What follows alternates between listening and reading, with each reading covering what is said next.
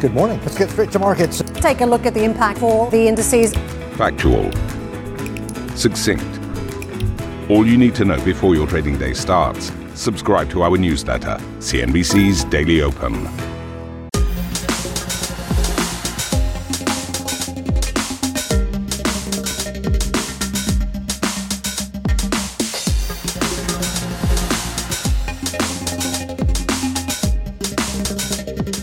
Beyond the Valley.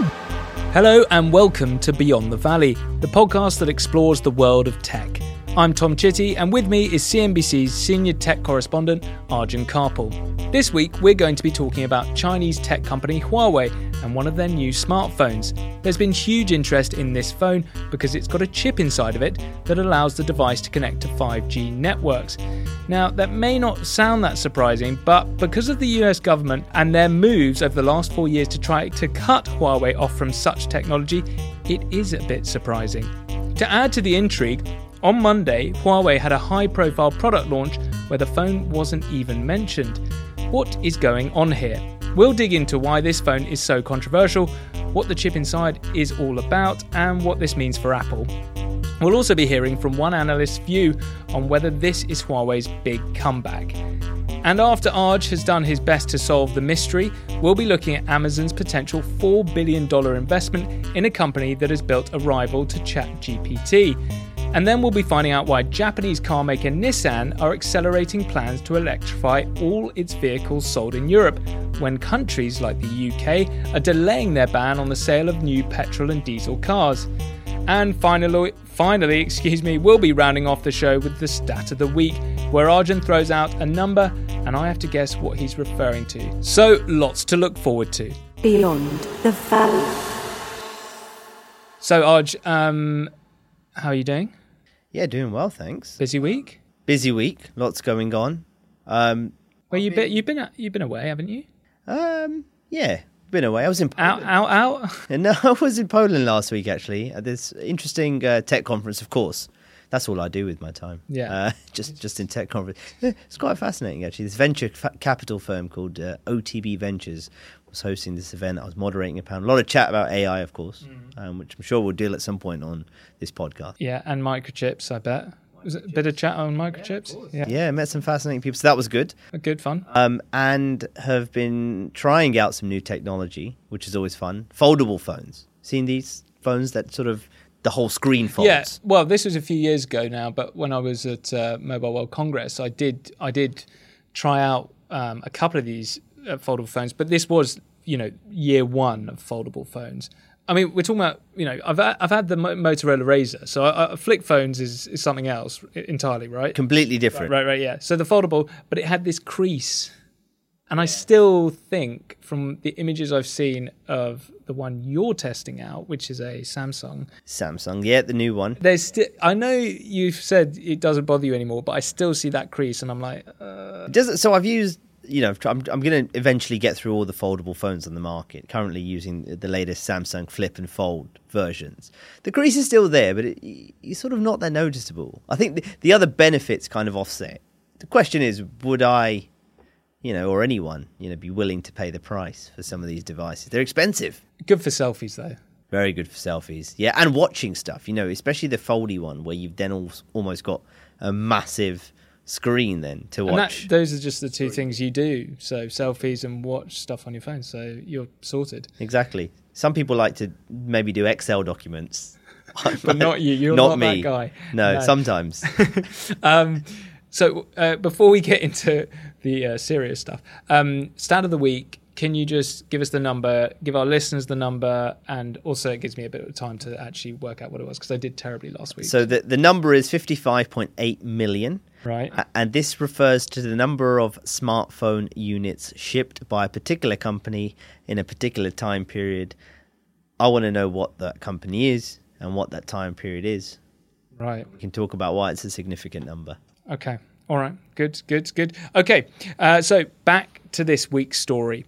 Huawei this month started selling a high-end phone equipped with the latest technology, flying in the face of US sanctions and raising questions about how it's done it and what this means for Apple in China. Beyond the Valley.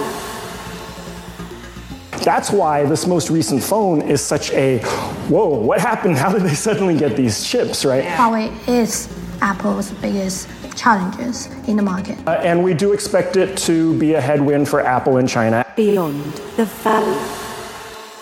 So, Oj, I think we should start the story this from the product launch that wasn't this week. What happened there? Yeah, really high profile sort of adverts all over Chinese social media for this Huawei product launch. And earlier this month, Huawei quietly in China started selling a phone called the Mate 60 Pro.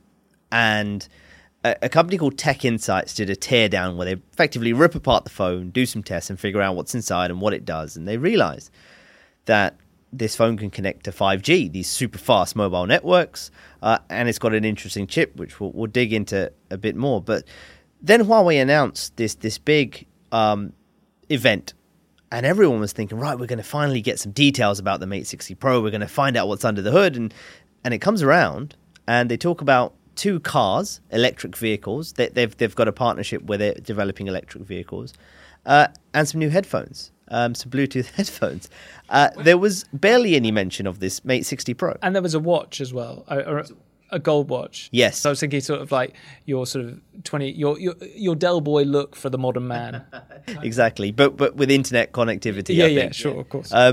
So that was what happened, and a lot of people in China, Chinese social media, were wondering what's happened. Why haven't we heard anything? And they were left a little bit disappointed. And certainly us observers outside of China watching this for clues about this new phone were, also left with more questions than any kind of answers, for sure.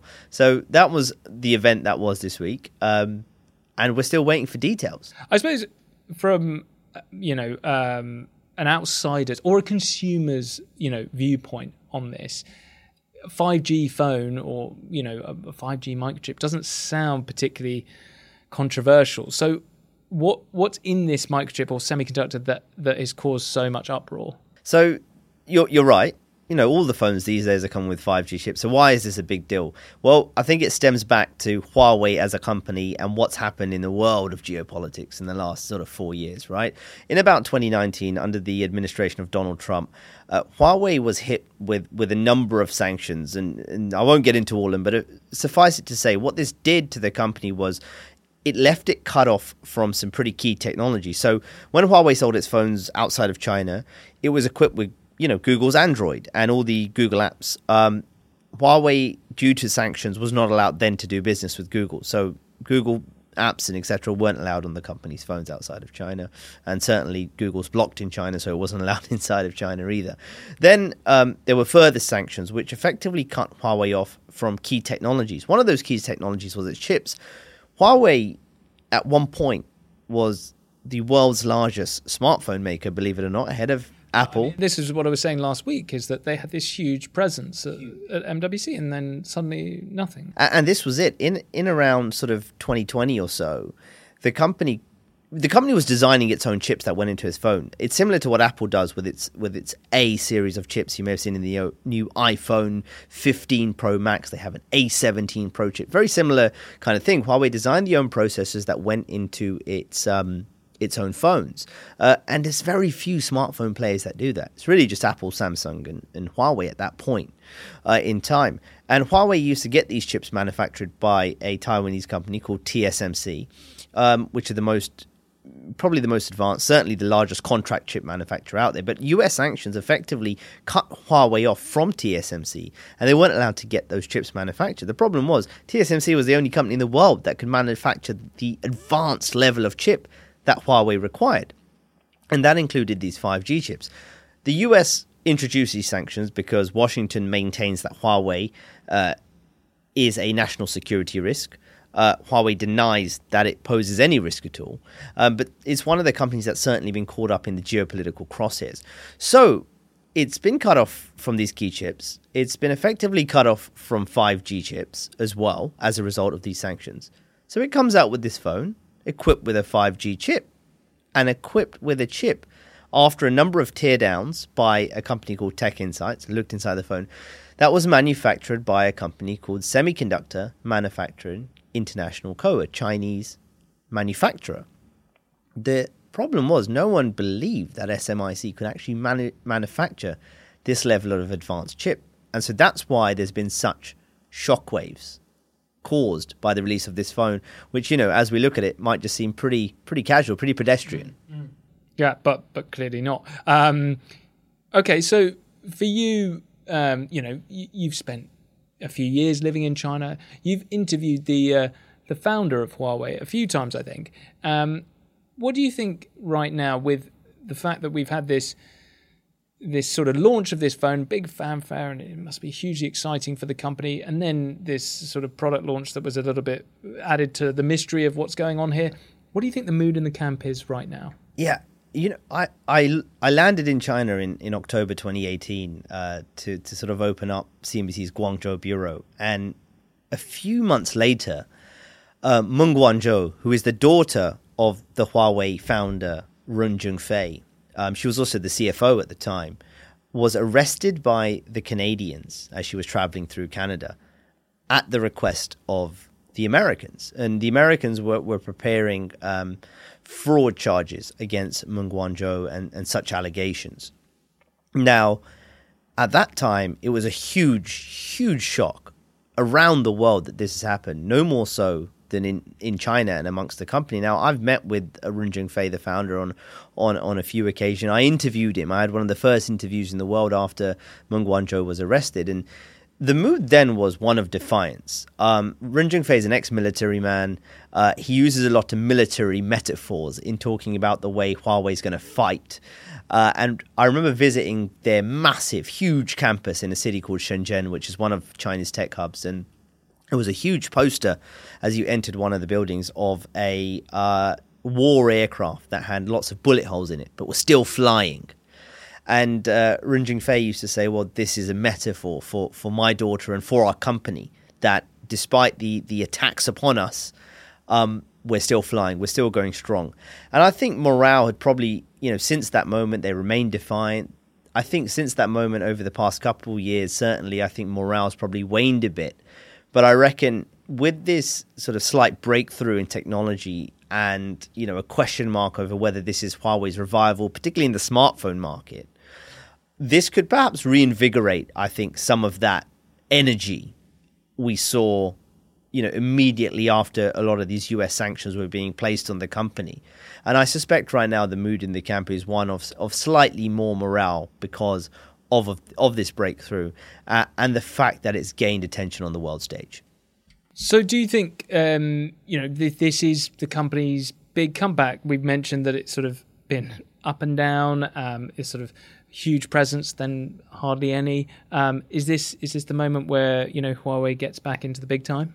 So the US sanctions, the biggest effect was effectively wiping out Huawei's smartphone business, more or less, outside of China. It's managed to kind of keep going on in China. The reason for that is because, one, they couldn't get their hands on 5G in Chinese, and just general consumers around the world saying, well, I expect my latest phone to have 5G. And secondly, outside of China, because there was no access to Google software, which if you're an Android user, you absolutely fully expect.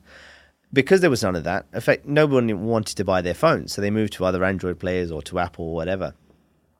And even more so in China, a lot of the people who were buying Huawei phones, because Huawei played in that premium high-end segment, when they couldn't get their hands on their technology, those Huawei users effectively went to Apple and started buying iPhones. So there was a big shift over 2019 and 2022 Apple from those Huawei users. So if Huawei's managed to catch up on technology, if they managed to bring out an appealing high-end phone, subscribe to the Squawkbox Europe Express podcast. Join Steve, Karen, and myself, Arabile, in unscripted and dynamic debate around the day's top stories with first and exclusive interviews of the best in business and global newsmakers, original points of view, and instant analysis of the latest business news and key market themes. Get set for the day ahead. Squawkbox Europe Express podcast, now available on Spotify, Apple Music, and Google Podcasts.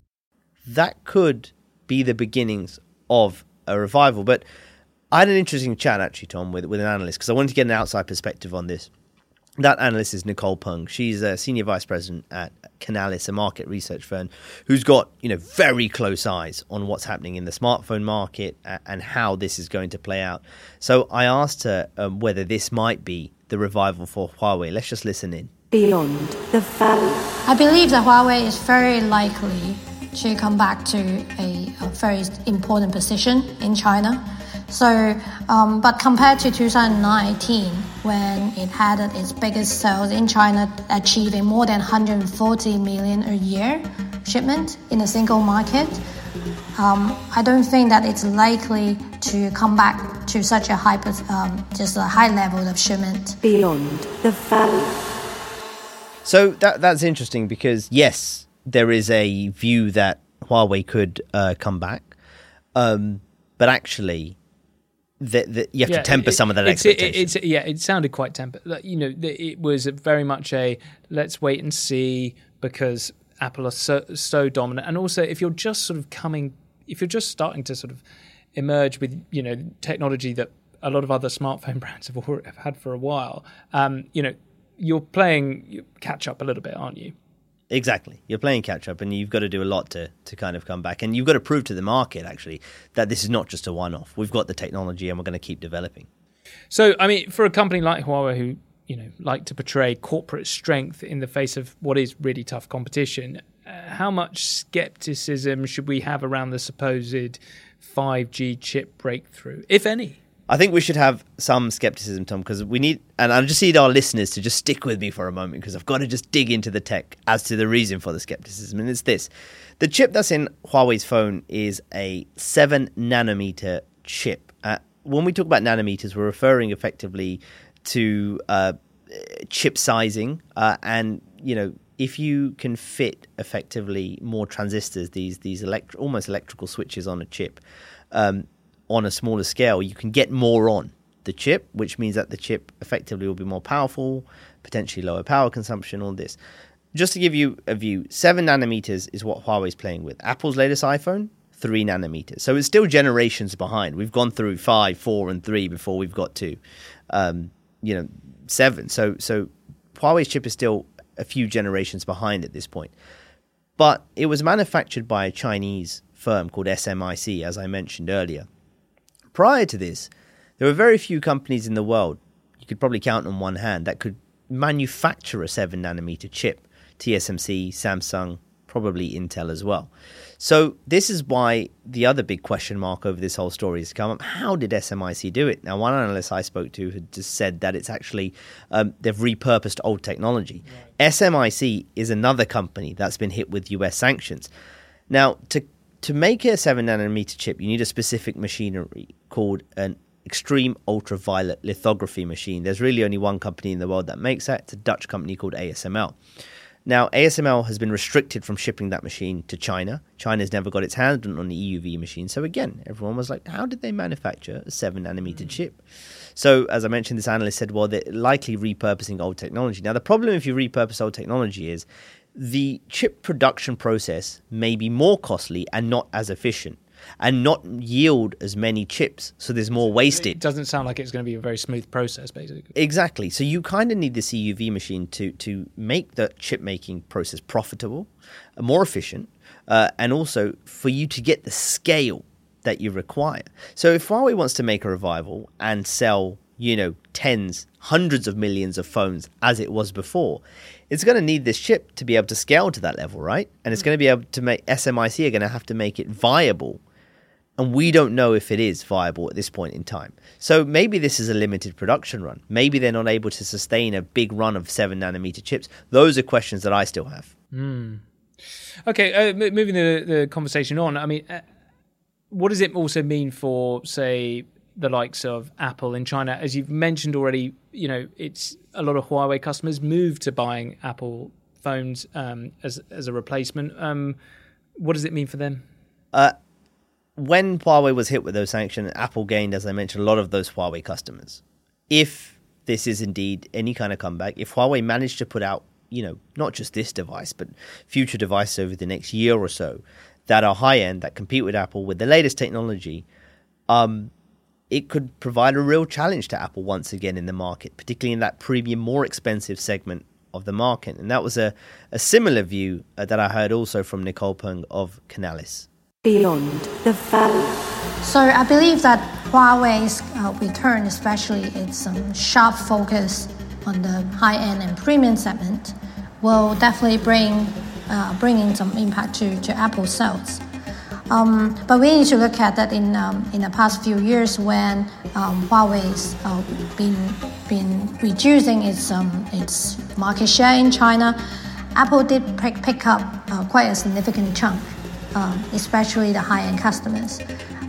Apple's shipment in China from 30 million a year in 2019 rise up to more than 50 million in 2020 for the full year. It's quite a significant increase. However, we need to remember that Apple in the past few years has been building up some significant install base in China. That means that with a higher install base of users, it can help them to not only to secure some upgrade shipments in China market, and also help it to broaden its ecosystem sales in China. So if you look at right now, so Apple's market share in not just smartphone, PC, smartwatches has been significantly higher than in the past few years. It's still a very important market for Apple to continue to invest. However, it's very difficult to say that Apple will not be impacted by Huawei's return. Huawei is Apple's biggest challenges in the market. Beyond the Valley. So Nicole there saying that actually she expects there to be a challenge to Apple, but again, have to temper some of those expectations. We don't know how many phones Huawei is going to be able to sell. Apple these days has a massive install base of already iPhone users, and we know once people buy an iPhone, they're very unlikely to leave, and they'll probably just upgrade to whatever the next one is. So, as much as Samsung tries to, put those marketing ads out there and get people to switch, it's tough. It is tough. But just back to that flip phone very quickly. Oh no, I know. Yeah, flip phone. I had 3 people. I know that's there's billions of people in this world, but I had 3 people look at the phone and say I'd switch from Apple for that. So that ad is real. I don't know about the ad. You've seen the TV ad. No. It's like they've been, indoctrinated, or they, because they've seen the Samsung flip phone and gone. So it's happening in real life. Well, three people. So we've got to also temper the expectation. I've seen it, and I'm sticking with the iPhone for now. Also, because I've probably got free upgrade coming or something. Cool. All right. Well, it's a great story, and I'm sure we will learn more in the coming weeks. But for now, let's chat about what else is happening beyond the valley. Beyond the Valley. So the first story we're going to be talking about is Amazon's potential $4 billion investment in a company that has built a rival to ChatGPT. Is this is this a real story? Because $4 billion sounds like a lot of money. It's a lot of money. Yeah, so the company's Anthropic. They are a sort of rival to OpenAI, the company behind ChatGPT. They were actually founded a couple of years ago, roughly, by a couple of OpenAI executives. And Amazon saying that it's going to invest up to $4 billion in this company. So Anthropic's got this AI chatbot called Claude. And it's Claude, yeah.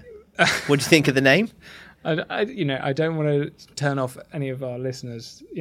All the Claudes are going to be gone if I talk about that. That's name. true. It's a good name. It's an old name. Yeah. Well, it's more human than Alexa. Or I think Alexa's quite GPT. popular now. Maybe we'll see Claude, go up the sort of the baby name rankings. There could be a significant impact. Yeah. Yeah. Or down. Yeah, we'll see. There were a few things fascinating about the story, because it's not just about the monetary investment. It was the other bits and factors of the story. So AWS, effectively, which is Amazon Web Services, the company's cloud division, will become the primary cloud provider for Anthropic. The most fascinating part of this was that AWS chips, so Amazon designs its own chips for AI uses and for cloud uses. they're going to be used by Anthropic to train what's known as foundational models. So if we think about ChatGPT or Claude, they're based on huge amounts of data being trained and learned from to create these chatbots. And so the training requires these chips. Now, a lot of our listeners would have heard of NVIDIA being used, NVIDIA's graphics processing units being used to train these AI processes. But actually, AWS also designs its own. So I think part of this is also AWS saying, hey, we also have our own technology and chips. So that was part of it. And also, Amazon or AWS has a product called Bedrock. And effectively, if you're a company and you would like to make some sort of generative AI product, instead of building it all from scratch, you can go with Amazon Bedrock and effectively tailor make a generative AI product for your business. So those were the 3 bits of it. And just a broader story here. What is Amazon's play in AI? Because everyone needs an AI strategy these days. Well, it's threefold, I think. One is the chips. Secondly is this Bedrock, where they're offering this service for people to make generative AI applications and run it on Amazon's cloud because they have the cloud service. And finally, they sell their own AI services too. So that sort of 3-pronged approach almost is where Amazon's sort of looking at its strength. And I think that's why this story is fascinating as well. It's almost like Amazon's counter to Microsoft's massive investment in OpenAI. Yeah. And they sort of covered like all their bases, of the sort of production process to the delivery, and they're well in it. Okay, another story that we touched on at the start of the episode was about Japanese car maker Nissan and their plans to continue or accelerate their electrifying of their vehicles, which are sold in Europe, which goes against, or at least flies in the face of the ban that we've recently seen from the UK, or the potential ban, or the delaying of the ban on the sale of new petrol and diesel cars, which was supposed to happen by 2030. It's interesting because I also saw, just to touch on this, but I saw Toyota also come out and say, good decision. But Nissan are saying, no, all full steam ahead, electrifying. We're going, electric is the future. I think Nissan's at a crossroads where it's got to figure out what its future looks like, right? When you look at electric vehicles in Europe, so the company's saying that every car is going to release now is going to be electric from now on in Europe. They're planning to release 27 electric and hybrid models by 2030 globally. Nissan is figuring out what its electric vehicle future looks like. I mean, if you look in Europe, it's Volkswagen and Tesla that dominate the market. On top of that, in China, which is a key market for Nissan, the company in the last 2 quarters has seen plunging sales because the intense competition and the innovation going on in the EV market over in China as well. So it's sticking to its guns on EV because it's going to have to eventually get to the point of selling EVs. So it better figure it out now. Or not. And so I think that's part of what's happening here. I caught up with Makoto Uchida, who is the CEO of Nissan this week as well. And he was discussing a little bit about the company's strategy. And I was more interested in the China market because that's where they've lost a lot of ground. One of the tenets of that market is companies move fast. You'll see every 4 or 5 months new launches from the same company, new car launches, upgraded software, something that traditional automakers can't quite match. And so he told... But is it sorry to cut you off there, Arj, you in full flow. But I mean, isn't it because this is relative to sort of the combustion engine of our regular cars? We're still fairly early on in the development process of electric cars. So the improvements are huge and they're happening so fast in such short space of time. It's partly that. I mean, they are happening quite quickly, but the traditional automakers can't. Let's think about a consumer electronics company, right? Apple releases a new iPhone every year. And in between that, it might have a new watch and a new iPad and a new Mac and whatever else product. Samsung, similar kind of thing, right? That's tech company thinking. Oh, we've got a new software upgrade. We'll just ping it to you via the cloud. That's tech company thinking. What do some of these Chinese EV players, likes of NIO, XPeng, do? Even Tesla to some extent. While Tesla isn't launching loads of new models, it is constantly doing software upgrades. And same with these newer players. New cars are coming out all the time. They're thinking like tech companies, not like car companies. And that's the challenge for car companies, to think like tech companies. And that's really the big, I think, battle going on. So a company like Nissan has to figure out what that looks like for them. Can they move quickly and nimbly enough to really compete with some of these newer players? And in particular, you're right, it is early stage, but you want to establish a foothold early in what is a fast-growing market, because what if that window eventually shuts at some point? I think as this market develops more, it's going to be harder and players become more entrenched. It's going to be harder and harder to just use your brand to, get a foothold in the market. Okay, those are our other stories we're covering this week, but now it's time for, you've been waiting, I know, for Stat of the Week. Just remind us from earlier in the show what the number is and the little hints. It's 55.8 million. Yeah. Refers to the number of smartphone units shipped by a particular company in a particular period of time. Okay, I'm going to go Huawei 2019. Oh, very close, Tom. Very close. So it is Huawei. You got it shockingly, half right. surprisingly. Yeah, surprisingly. And I'll tell you why I illuminated this stat in a minute. But it's Q2 of 2020. It was the first time they globally became the number one ranked smartphone player in the world. And that's how many units it shipped in that quarter. Just in Q2 alone, 55.8 million. To give you a sense of the decline of this company, 55.8 million Q2 2020, Q2 2023, i.e. this year, 8 million. Roughly 8 million. Wow. Huge decline. Yeah. And that just gives you a sense of the impact that those sanctions have had on the company. Yeah. And the mammoth task it is to revive. Well, we'll be watching. Okay, that's it for this episode. What got anything exciting planned for this week? We're just off to Poland or another Eastern European country. I'm taking a small vacation over the weekend, which will be nice. What? I know, but don't worry, we're going to still do a podcast. Okay, phew. Okay, yeah, just in case our listeners were getting worried there. Yeah, they were swearing into their cornflakes. I don't know what time they're listening to this, but anyway, there are other cereal brands available. Let's wrap it up there. But if you would like to email into the show, we've got an email address for you to write in if you've got any questions or comments. It's beyondthevalley@cnbc.com.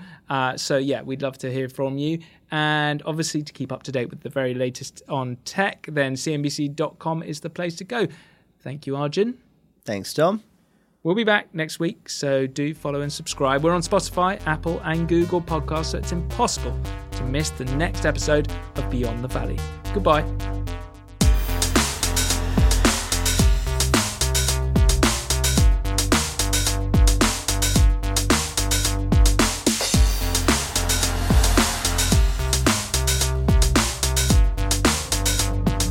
Beyond the Valley.